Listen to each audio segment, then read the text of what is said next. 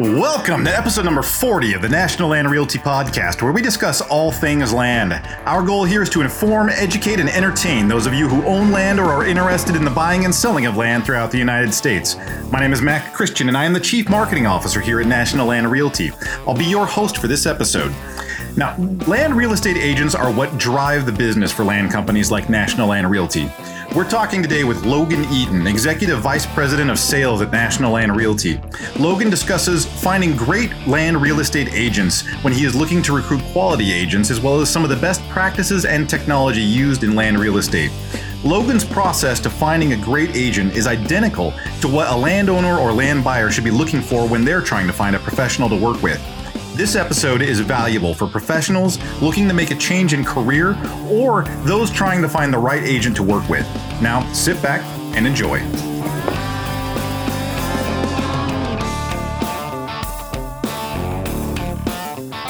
I am sitting here with Logan Eaton. Logan is the Executive Vice President of Sales at National Land Realty, and we're here to talk about what it takes to find a great land real estate agent. And before we jump in, Logan, can you tell me a little bit about your background, how you ended up here, and just kind of what you do on a day-to-day? Yeah, thanks, Mac. I appreciate you having me on today's podcast. So I joined National Land Realty actually right out of college. I went to the University of Georgia and went through their real estate school. And I interned with National Land Realty around the Athens area in Georgia, and became an agent and then a broker in the Atlanta area after graduating.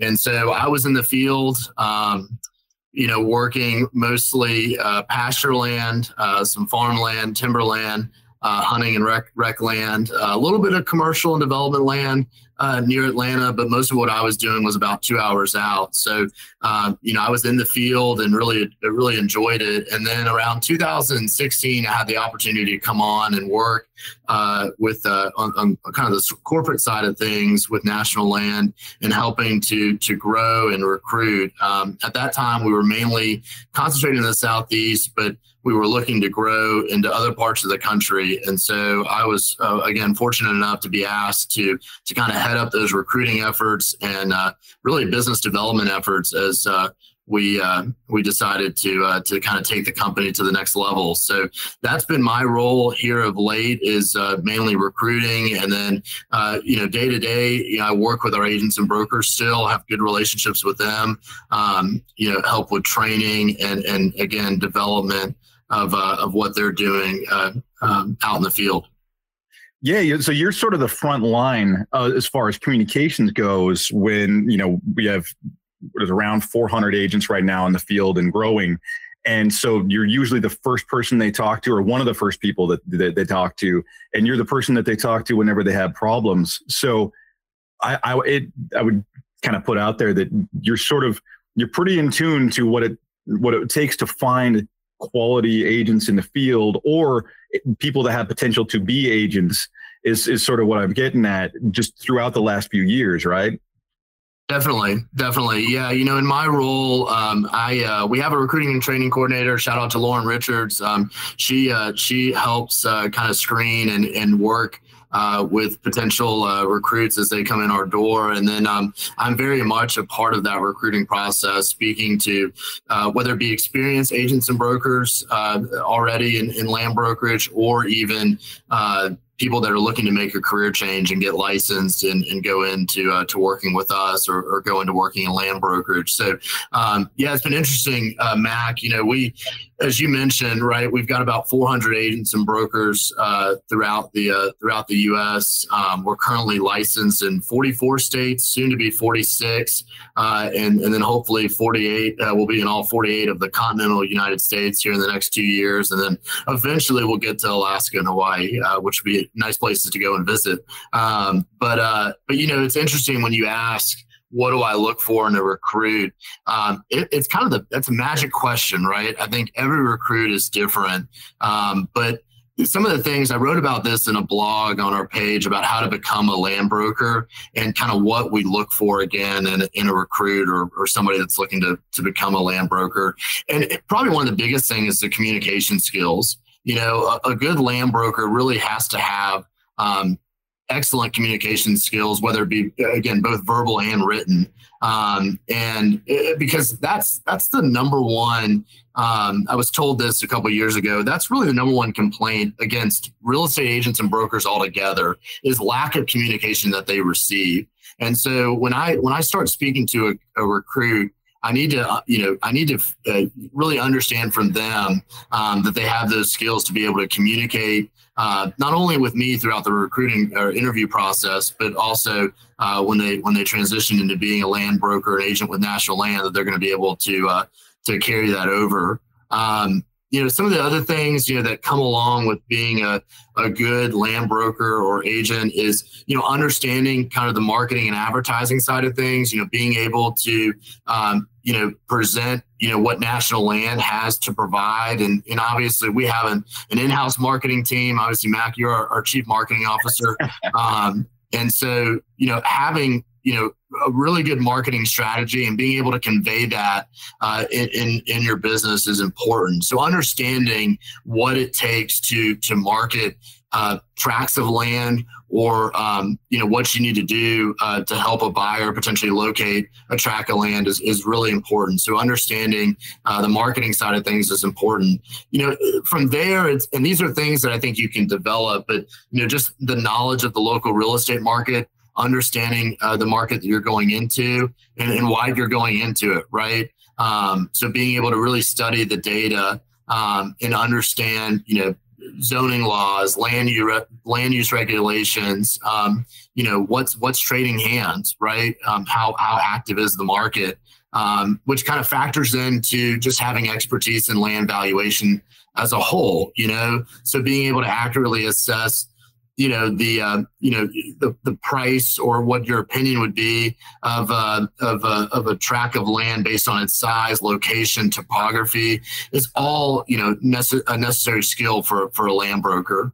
Good negotiation skills, is critically important, being able to go out there and advocate for your client's interest. Excellent network building, which again is kind of sales 101, right? You've got to be a good networker. Not that we're asking you to come in with a network. We're not saying, hey, you need to call on all your family and friends, or you need to have a list of 100 people that you got to call on, right? I mean, you hear these companies, right? When you come straight out of college, they're like, yeah, they asked me to have 100 people that I could, start cold calling day one. And for us, we try to help with a lot of the lead generation, but I'm not going to sit here and lie to you. I mean, if you have a good network, if you're out there around land, whether you're in a farming community or maybe you're around a lot of hunting land, if you have connections to hunters or you have connections to farmers, that's going to help you. But it's not something you have to have coming into this business. But it is something that you'll need to be good at building throughout your career in land brokerage. Hopefully that helps answer some of those questions. Yeah, no, I was going to say because that was sort of a sales tactic from I'm going to say like the 80s, 90s, early 2000s, where it was like, we want you to have a pre-built network. You need to call your friends and family. And I think and the only thing that ends up happening out of that is you alienate your friends and family, and they feel like every time they talk to you, you're going to try to sell them on something, just because that happens, because nobody rejects you like friends and family. Like I've done sales a few times in my career, and I, at one point, was doing, investments. And I remember the first person that rejected me was my grandma. It was so painful to have grandma.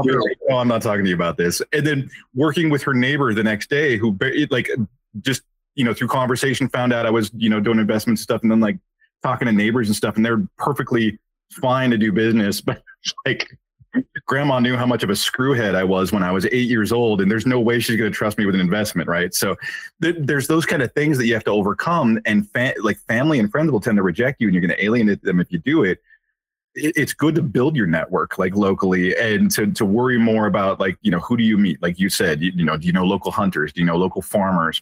But yeah, those are all really important things. And I was going to add with as you were talking your way through, I was thinking the stuff that you look for with recruiting, right? When you're trying to identify a great agent is, and we use the term internally of land professional, but that doesn't mean that's like terminology that everybody, out there uses. They're probably just going to think land real estate, right? The qualities that you look for in a great agent are the same things that somebody looking to buy land, somebody looking to sell land are going to look at the same things that you're looking to recruit, right? Yep. They should be out there looking for, did the person respond to you right away? Do they speak to you plainly? Do they when you call, are they answering within 24 hours? Are they calling you back? Are they communicative when they do that? Or are they just looking to make a sale? Like, are they genuine with you?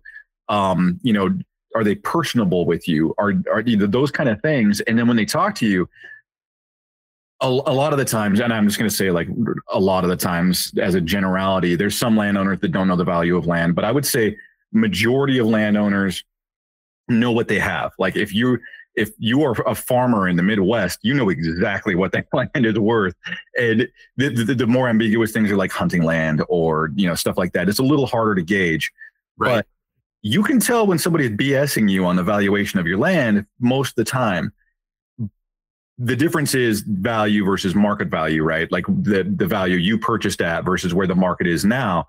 But you can get by some of the language if someone's like kind of leading you around. You want to make sure they're communicative and they know what they're talking about. Like those are the key kind of things. The exceptions are if you're an outside investor, like if you're investing in timberland for the first time and you bring in a land agent who has a forestry background and they're kind of just talking their way through site indexing and how to do that kind of stuff. They could kind of like tell you things that you don't know and take advantage of that could happen. But the same things that you're looking for are it's valuable to everybody, right? It's one for an agent looking for a new home, for two for what we're looking for, and three, what buyers and sellers need to look for in a land agent. So I'm kind of just jumping on the piggybacking on what you're saying here. Like it's really valuable information to take it as a whole. So thank you for that. What sort of, when you were talking to an agent that's currently with another brokerage, what's sort of like the hang-ups to getting a path forward with them? Like what's usually when somebody leaves one brokerage to another, what's usually the reasoning behind it? Or is there like a uniform reasoning that they usually leave for? Yeah, it's interesting when you look at the way the real estate brokerages are set up, right? And you look at National Land Realty compared to other brokerages, right? First and foremost, we're a land brokerage, right? So we immediately separate ourselves from the residential and the commercial companies that are out there, commercial brokerages that are out there. So right off the bat, I think people understand, okay, we're a full service land brokerage company. That's who we are. But then as you start breaking down the different types of setups, right? How brokerages are set up. In residential, it's common. You see a lot of the franchise model is very common in residential, and even in commercial. In land, we have the franchise model. You've got the do-it-yourself model, right? Where an agent or broker goes a broker, I guess in this case, goes and sets up their own shop and runs everything from soup to nuts, beginning to end. They do it all, right? They're covering everything. They wear all the hats, right? Right. They just outsource the liability, right? Yeah. There you go. Exactly. And then you've got the broker network model, which is what we are, which is really interesting, Mac. And you know this, right? I mean, it's, we offer so much support, and we're not partners, but it feels like that. We're right there alongside our agents and brokers, helping them run their business. We're not in the day-to-day, but we're behind the scenes, helping with lead generation, helping with marketing, helping with accounting and financing, helping with some of the operational needs that they need or want. But we also give them the freedom to continue to run their brokerage, manage agents underneath them, and run their businesses. And we just try to provide as many, and this kind of sounds corny, I know, but provide tools, right? Allow them to take advantage of some of the things that we provide, whether it's a CRM tool, right? Where they can manage all their clients and customers in one place, be able to send out mass emails to, buyer leads, seller leads over the years, and stay in communication and again, manage all of their leads in one place.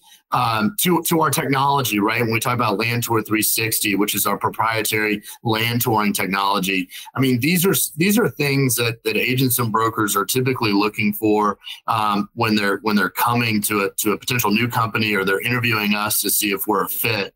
But for me, it's off the bat being able to tell them, look, we're different than most companies. We're not a franchise. Because I think a lot of people just try to lump us in and say, oh, you're a franchise, aren't you? And that's the one thing, I think that's one misnomer people put on us. And so I've got to clear that up and let them know, look, we're not a franchise. And not that franchises are bad, right? Franchises offer a lot of benefits. We just decided to go at this a little bit differently. And we wanted to be tied into what our agents and brokers are doing. And, we ride the highs and lows together, right? We don't collect fees. We're not saying, look, you pay us X percentage and here's what you get. It's, we're going to provide support and try to help you drive your business. And if you succeed, we succeed.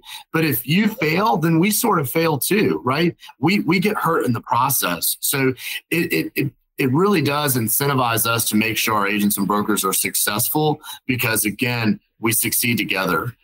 So it's kind of neat that we're tied in with what our agents and brokers do. And it makes my job even more rewarding when I bring on an agent or broker and I get to watch them grow within the company, which, I think speaks to why we just haven't had as much turnover as you see, and which is common in some real estate brokerages. We don't have that amount of turnover because it's, again, not a numbers game for us. It's not quantity. It's more about the quality of the agent or broker we bring on, which we do take to heart.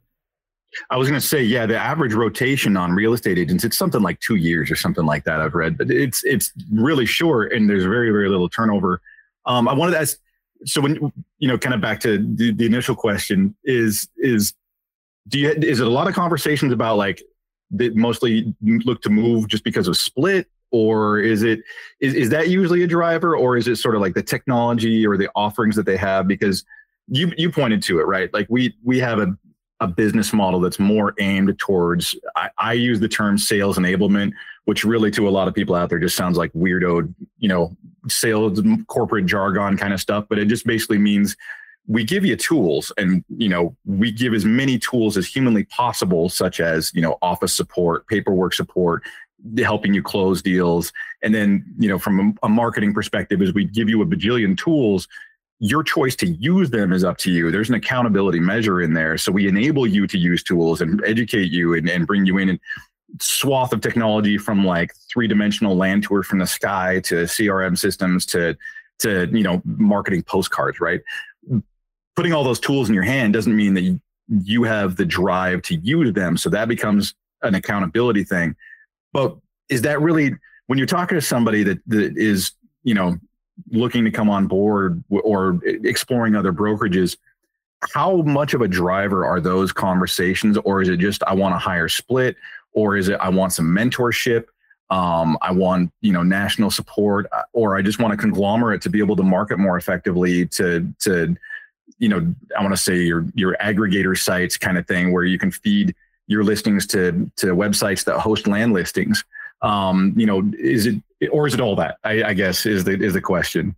Yeah, I think it really is all the above. Okay. We talked about, right, technology and marketing and how that plays an important role in all of this. And really, when you break down National Land, we focused on data, getting data, and then leveraging technology and marketing to really service that data, right? So those are kind of the 3 pillars of National Land, I like to say: data, technology, and marketing. Really, sort of in that order, but they're all intertwined. Getting to that main root of your question, about commission splits, right? It's kind of the elephant in the room. People always come and say, hey, I want everything, but I want the highest commission split you can offer. And I get that, right? But I think too often, right, people are so focused on the commission split they're on rather than the value and services they're ultimately receiving in return, right? So when you're contemplating about switching a brokerage, or you're contemplating about getting into land brokerage and someone's coached you up on, hey, you need to look out for your split, you really need to understand why you're asking that question and look at it from a total point of view of, what are the total expenses either at your current brokerage or that you're not going to be, that you're going to have to pay it on your own, right? So you've got to compare. Again, let's take, for example, someone that's looking to switch from one brokerage to another. You've got to look at your total expenses at that current brokerage and really compare that to what your forecasted expenses are going to be with the new brokerage you're going to. So you've got to look at expenses like maybe desk fees that you're paying, or tech costs, or MLS expenses, E&O insurance. The list goes on, right? If you're paying for a personal assistant, or maybe you're paying for someone to do your operations or accounting, there's a lot that can go into running a brokerage. And so for the do-it-yourself people that have been going at it alone, they understand their overhead probably better than anyone else in most cases, right? Because that's been on them. And so for the ones I speak to that are doing it themselves, they can really see the value in what we're providing, because, oh, you're telling me I don't have to pay for this or that. Wow. Okay. Yeah. I'm willing to come on at maybe a lower split because you're providing so much. Now the toughest part, Mac, is an agent that, a land professional that's been working with a land brokerage, and they haven't been provided a lot of the tools and support that we offer. So they don't really know what they're missing out on. They don't realize, like, hey, we're going to be doing a lot of this lead generation and providing you a lot of these tools, not to mention a brand that's all encompassing, right? You can go and list a commercial development tract to, a large farm or hunting and rec tract, right? You can do it all because our brand is so inclusive, right? We do everything land. That's it. So we're not, we haven't pigeonholed ourselves, I think, in that sense. But, the commission split versus what your take home is so important to look at. And so for us, since we offer a lot of the carrying on a lot of those fees, right, paying for that, agents and brokers end up netting a lot more money than if they went to a brokerage where they're getting a higher split, but all of that's on them. Because to run a business, it takes a lot of effort, right? And you get burned out quickly when you're having to figure out how you're going to market yourself, how you're going to get letters or postcards out the door, how you're going to generate those leads, right? These are things that we're doing for agents and brokers, a lot of times at no cost to them. And so I was going to say too, jumping in, and I don't want to be all infomercially about National Land, because we're trying to talk about what makes a great real estate agent. But I wanted to plug something in there, because you're talking about the excess costs that the agents go through. Because you're right, there's overhead involved. There's the E&O insurance. There's there's somebody to help you with paperwork and make sure that you're compliant. There's any number of things, marketing, right? And then one of the things that I wanted to make sure, just because I know the business model, right? So I'm cheating here, is time cost of money, right? It might not be an upfront cost to you out of your pocket, but it's an upfront cost to you in terms of time. You've got to figure out, if you your single operators out there, you got to put in the time to figure out your marketing, to figure out how to send it, to figure out, if you use a CRM or if you use a notepad or you have an Excel sheet, you've got to put in the time to figure all that out in the first place, and then run it all yourself, as to where, if you have a supportive, crew behind it, like a home office kind of thing, which is, how we're set up, is you have that time to be in the field and to do the things necessary to get more leads, to do more business, get out and talk to people, network. You have more time to do that if you have the drive to do that. That's where the accountability comes in. But so it might not be a direct overhead, but there's a time cost. Exactly. Yeah. At the end of the day, I always tell it to agents and brokers that we'd rather them be out in the field more than they're stuck behind a desk. Right. In all reality, you're going to be behind the desk, running, emailing and working with buyers and sellers, and just making sure your marketing campaigns are set up correctly. Again, being able to leverage a lot of the resources that we provide. But I want to make sure that the majority of your time is out in the field, rather than trying to figure out how you're going to generate leads or how you're going to run your business. Let us do a lot of the behind the scenes work of, you went through this process, right, Mac, of vetting CRMs and getting the right CRM that our agents and brokers can use. And then us finding out how that CRM works, how can it benefit them, and then coaching and teaching them how to use it, or figuring out kind of what the best method is to marketing a tract of land, right? Where are we getting the biggest return? Where's the best investment when it comes to marketing dollars? So that's not something that they're having to think about and make those decisions, that they have somebody that they can lean on in our different support teams, right? Our different departments that are there for agents and brokers to, again, help provide them with more knowledge so that they can be making decisions and we can be making decisions together. Because again, we're all in this as one big team, 400 agents and brokers spread across the country. Yeah. And so, we were talking initially, there was a few of the things that you highlighted as sort of what makes a skilled land agent when they come into the field. And so I wanted to ask you sort of, what do you see in terms of, we talked about communication. I think that's probably the most important thing. Other ones that I think you hit on were like time management. But you didn't say it directly, but that's what I got from what you were saying, is like the ability to either use or understand technology seems like it's something that you really look for when it comes down to land agents, but not every land agent has sort of that background. And I'm saying this because there's some people that have been in the industry for a long time that, like, they were in it before technology was a big deal in real estate.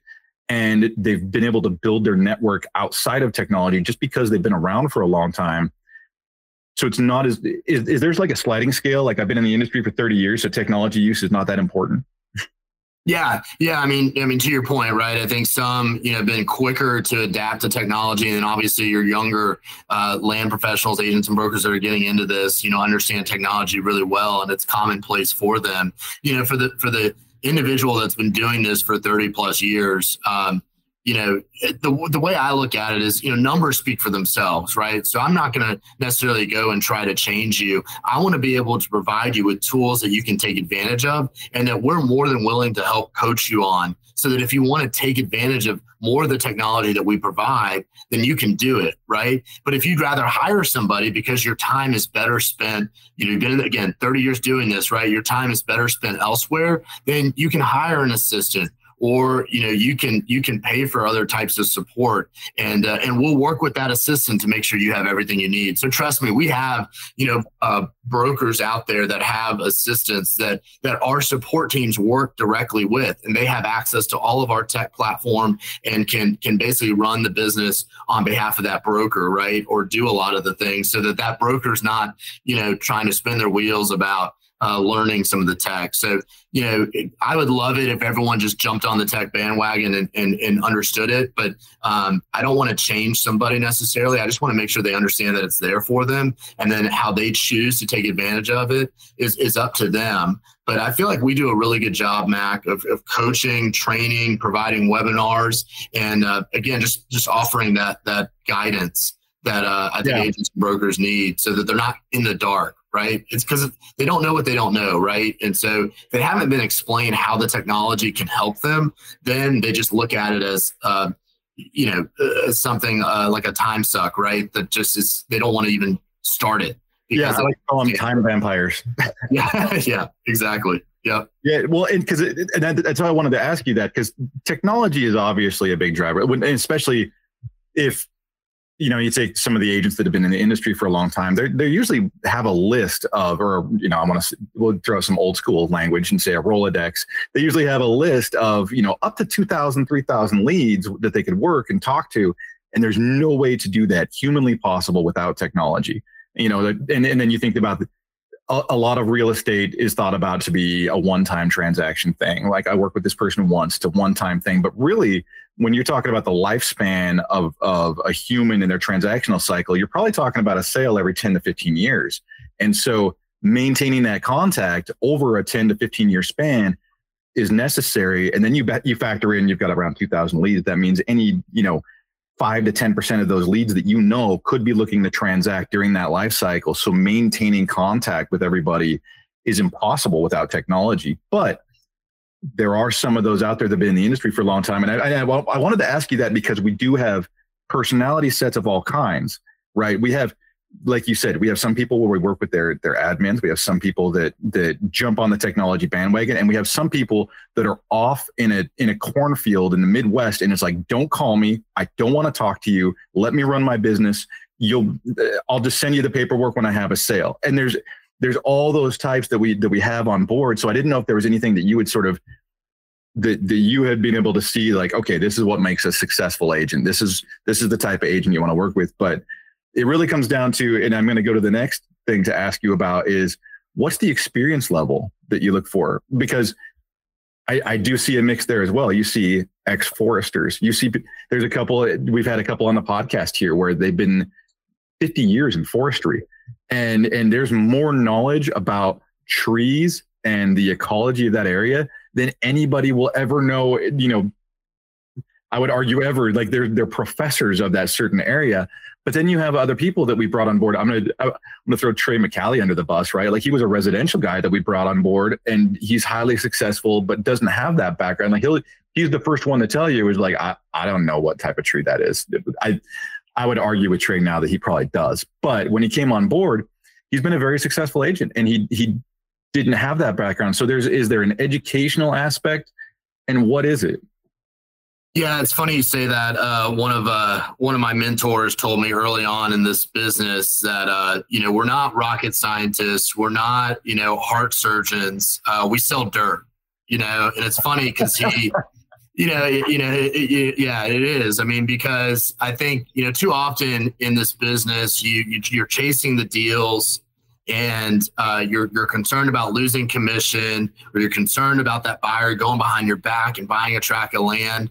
You can protect yourselves obviously with contracts and agreements, but he basically told me, look, get in this business and focus on that widget of land, right? That's your widget that you're trying to sell, and go and develop those relationships. So, the question of, again, what are we looking for? I think sales is important, having strong communication skills, being able to have kind of have that personality that connects people and resonates with people is really important.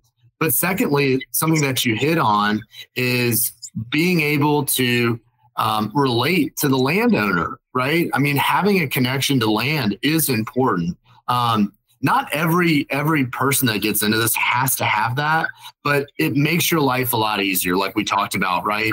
If you're around land, if you're an avid hunter yourself, you're an avid outdoorsman, you fish, you maybe grew up on a farm, or farming has been in your family, whatever that connection is to land, I think is going to make you an even better land broker agent, right? And let's face it, if you're coming to us, typically you have that the word land sticks out to you, right? So you see that and you're like, oh my gosh, that's me. It screams me because of whatever that connection is. And so it's that is an important part of becoming a successful land broker, is having those connections to land, combined with the communication skills, that personality, right, to be able to connect with people and really at the end of the day help people.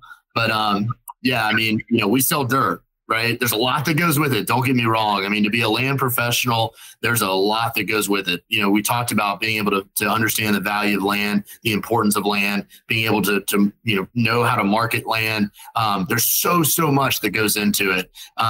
So not just anyone can do it, but if you can cover those two major things, you're going to be good. If you can build relationships in this business and again, focus on helping people rather than chasing after commissions, and making deals, you're going to do well. It's going to serve you right. And, if you live and breathe land, it should be, it's kind of a 1 + 1 = 3 effect, if I could put it in that way. I mean, it really, yeah. Well, and and if I'm hearing you right too, it's because a lot of the people that you're going to talk to for transactions, because you're selling land, you're going to talk to landowners. So you're going to talk to a rancher, you're going to talk to a hunter, you're going to talk to a recreational enthusiast, right? Someone who's driving UTVs or camping, something like that, or you're talking to a farmer.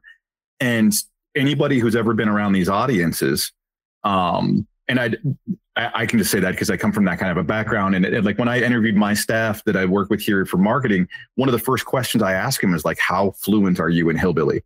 Like, because I want to take them off guard and I want to see how they respond, but I also want to see if they can speak rural language and they know it and they're familiar with it. Because if you go to a farm and you just start talking like glossy numbers and stuff, like you look like a salesperson, and nobody, and it's not just farmers in general, nobody wants to get just sold to in life. Everybody, when they talk to a salesperson, they want to know they're supported, understood, heard. They want to know they have somebody in their corner. They want a relationship. And I say that lightly because, nobody wants to be forced into a relationship either, but they want to know that they're understood.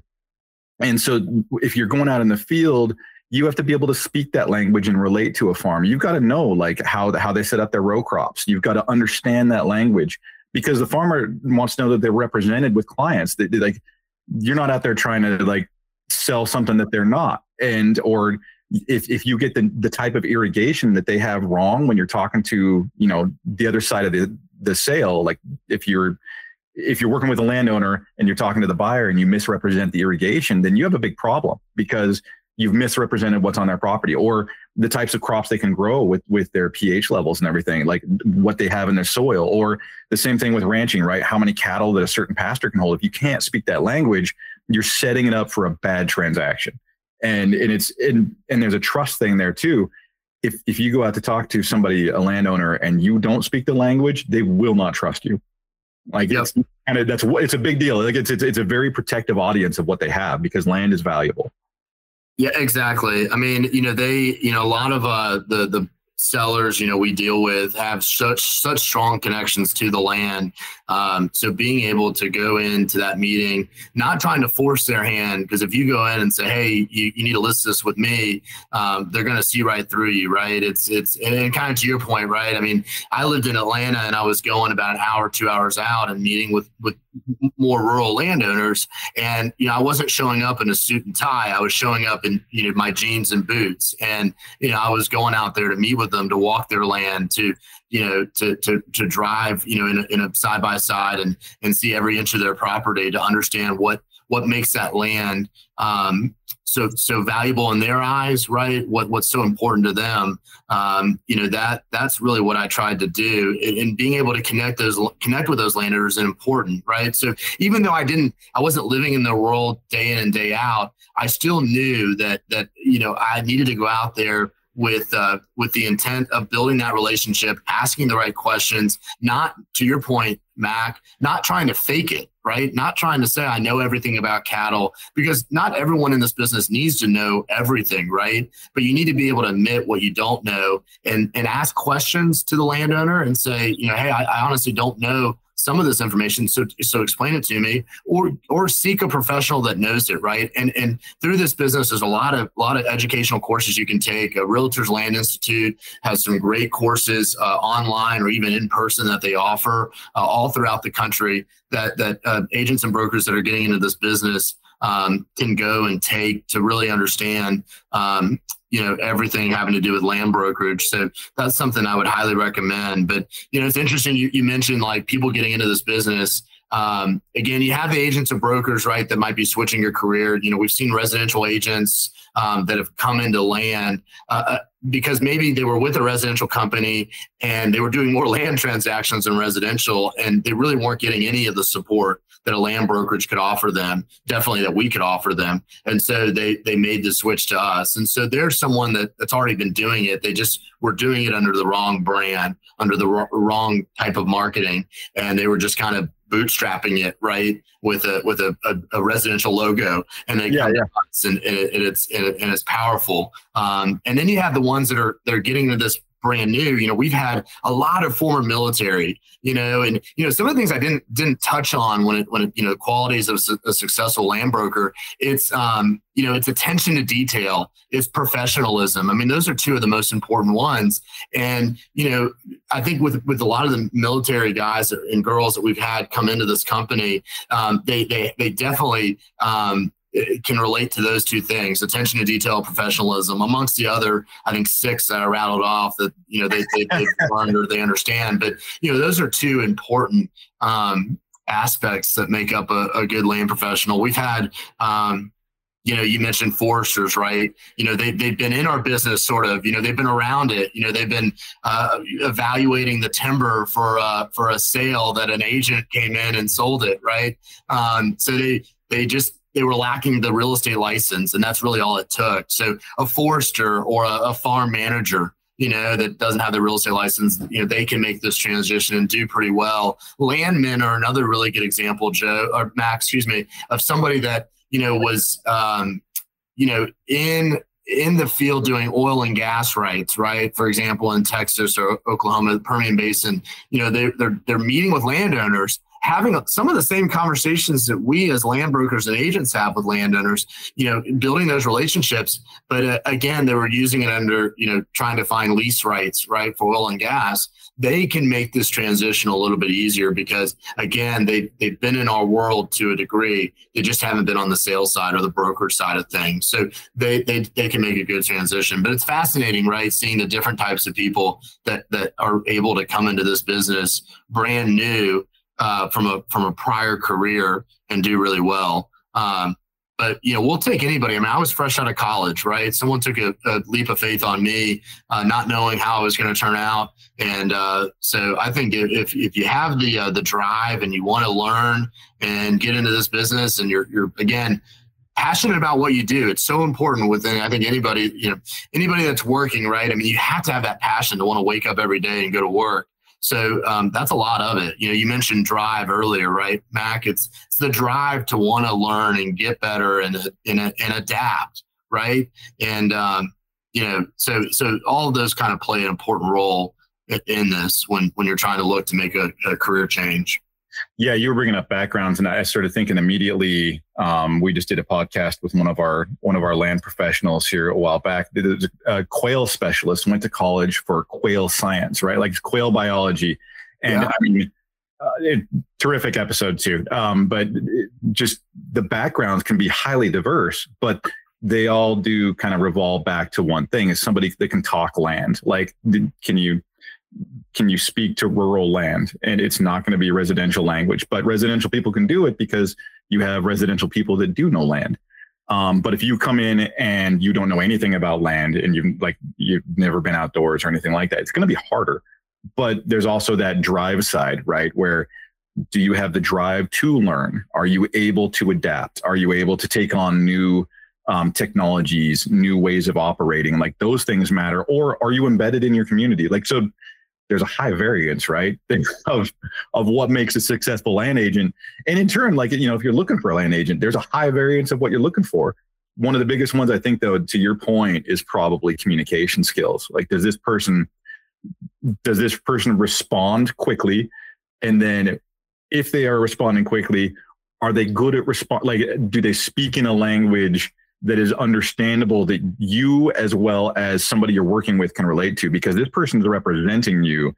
If you're a landowner or a land buyer, you've got somebody representing you to another person, to another agent. If that person doesn't speak clearly, you're putting yourself in a situation for misunderstanding, right? So you want to make sure that it's a good communicator overall, right? Yep, 100%. Yeah, I mean, it's obviously it's tough to make the transition, but if you understand why you're doing it, it's really important. One of the things, Mac, that I wanted to touch on was some of those things that kind of limit, as you think about looking at a brokerage to go to, some of the things you need to consider, right? Whether you're looking to make the change or you're looking to get into it, it's what is the brand? And I touched on this earlier a little bit too, right? That the brand needs to say what you're wanting to do, right? And if you're wanting to be able to diversify and cover all types of land, you need to make sure that your brand's not limiting in any type of way, right? In our field, we do have companies that are more geared towards listing hunting and rec land versus some that are, dealing more with farmland, and that's what they cater to. And that's the route that they've, decided to go. Again, when we started this company, it's let's focus on being able to cover all types of land, because we knew that we were going to go eventually west of the Rockies, right? And we needed to focus on, whether it's mountain land, farmland, ag land, all the way to where we started this company in the Southeast, which is predominantly, hunting and rec land. And then obviously you have, cities, major cities like Atlanta, Nashville, Raleigh, that there's development land. Right. And we needed to be able to cater to that audience as well and be able to represent landowners who are looking to sell their land to developers, and be able to represent them. Because again, we have the data and technology, so we didn't want to limit ourselves. So that's important, is looking at that brand to making sure it's not, limiting the type of land you want to sell. I think again, we talked about it, right? Making sure you're not geographically limited, in what you can do, right? And in some ways, a company could be just operating in one region, right? And so you could miss out opportunities that come across your desk with, somebody saying, let's say someone in Florida has a buyer that's looking for land in Kansas, right? Well, since we're in Kansas, that our broker in Florida can go and work with that broker in Kansas and know that they're going to be taken care of, right? They know the type of person that works for National Land based on, again, who we're bringing onto the team. So it's nice to be able to keep a lot of that in-house and being able to refer deals across the country. So you want to make sure that you're not being geographically limited on where you can sell and where you can do business, which again, is the nice thing about us being a nationwide company. And then I think, again, you have to look at kind of the business model as a whole, right? How is it set up? What is it allowing you to do? And, I think, we try not to have kind of that strict territory model. We want our agents and brokers to be able to do business where they're licensed. And we don't want that to stop them at all. So, these are all things I think you need to take in consideration when looking to make that change. Yeah, it's a really good point that you brought up that I don't think about that often enough, probably is the referral network that you gain out of a national company. So if you're, if you're a consumer and you want to look at land in another state, you want to be able to talk to somebody that can refer you to that other state. Otherwise, you're going in blind. Or if you're an agent in one state, if you refer business to another, I'm in Florida and I refer business to Kansas, it's pick and choose as to whether there's kind of like a referral involved in that. But if it's within your company, you can do that. And if you have that network, and furthermore, a lot of our agents know each other and they've become used to each other to where they can trust the person they're handing off to.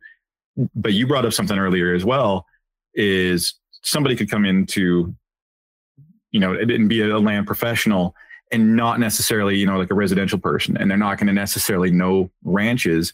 You need a referral network for information. You need a place you can go to. And there's several, ranch specialists in the company that you can talk to. And then that's where your role comes in, Logan, where they say, Logan, I need to know about ranches. Who can I talk to? And you can refer that out. And having that active knowledge base that's always in your pocket is such a valuable thing, to where you don't have to stand in a field with a rancher and be like, oh yeah, of course I understand, that Angus cow. It's like, that's a Hereford. You don't put your foot in your mouth trying to pretend you know what you don't know. Yep. Yeah. It's funny, before I hopped on this, this podcast with you, Mac, I had one of our brokers in North Carolina reach out to me because he's getting ready to do an auction or kind of pitch the auction services. And so I was able to put him in touch with a few of our brokers in the Midwest that have done, tons of auctions over their careers as experts, right, that they could lean on. And I think that's important about a company, is making sure that we're not, fragmented, right? I think, in an industry like ours, where everyone's typically 1099, independent contractors, they're all kind of running around doing their own thing.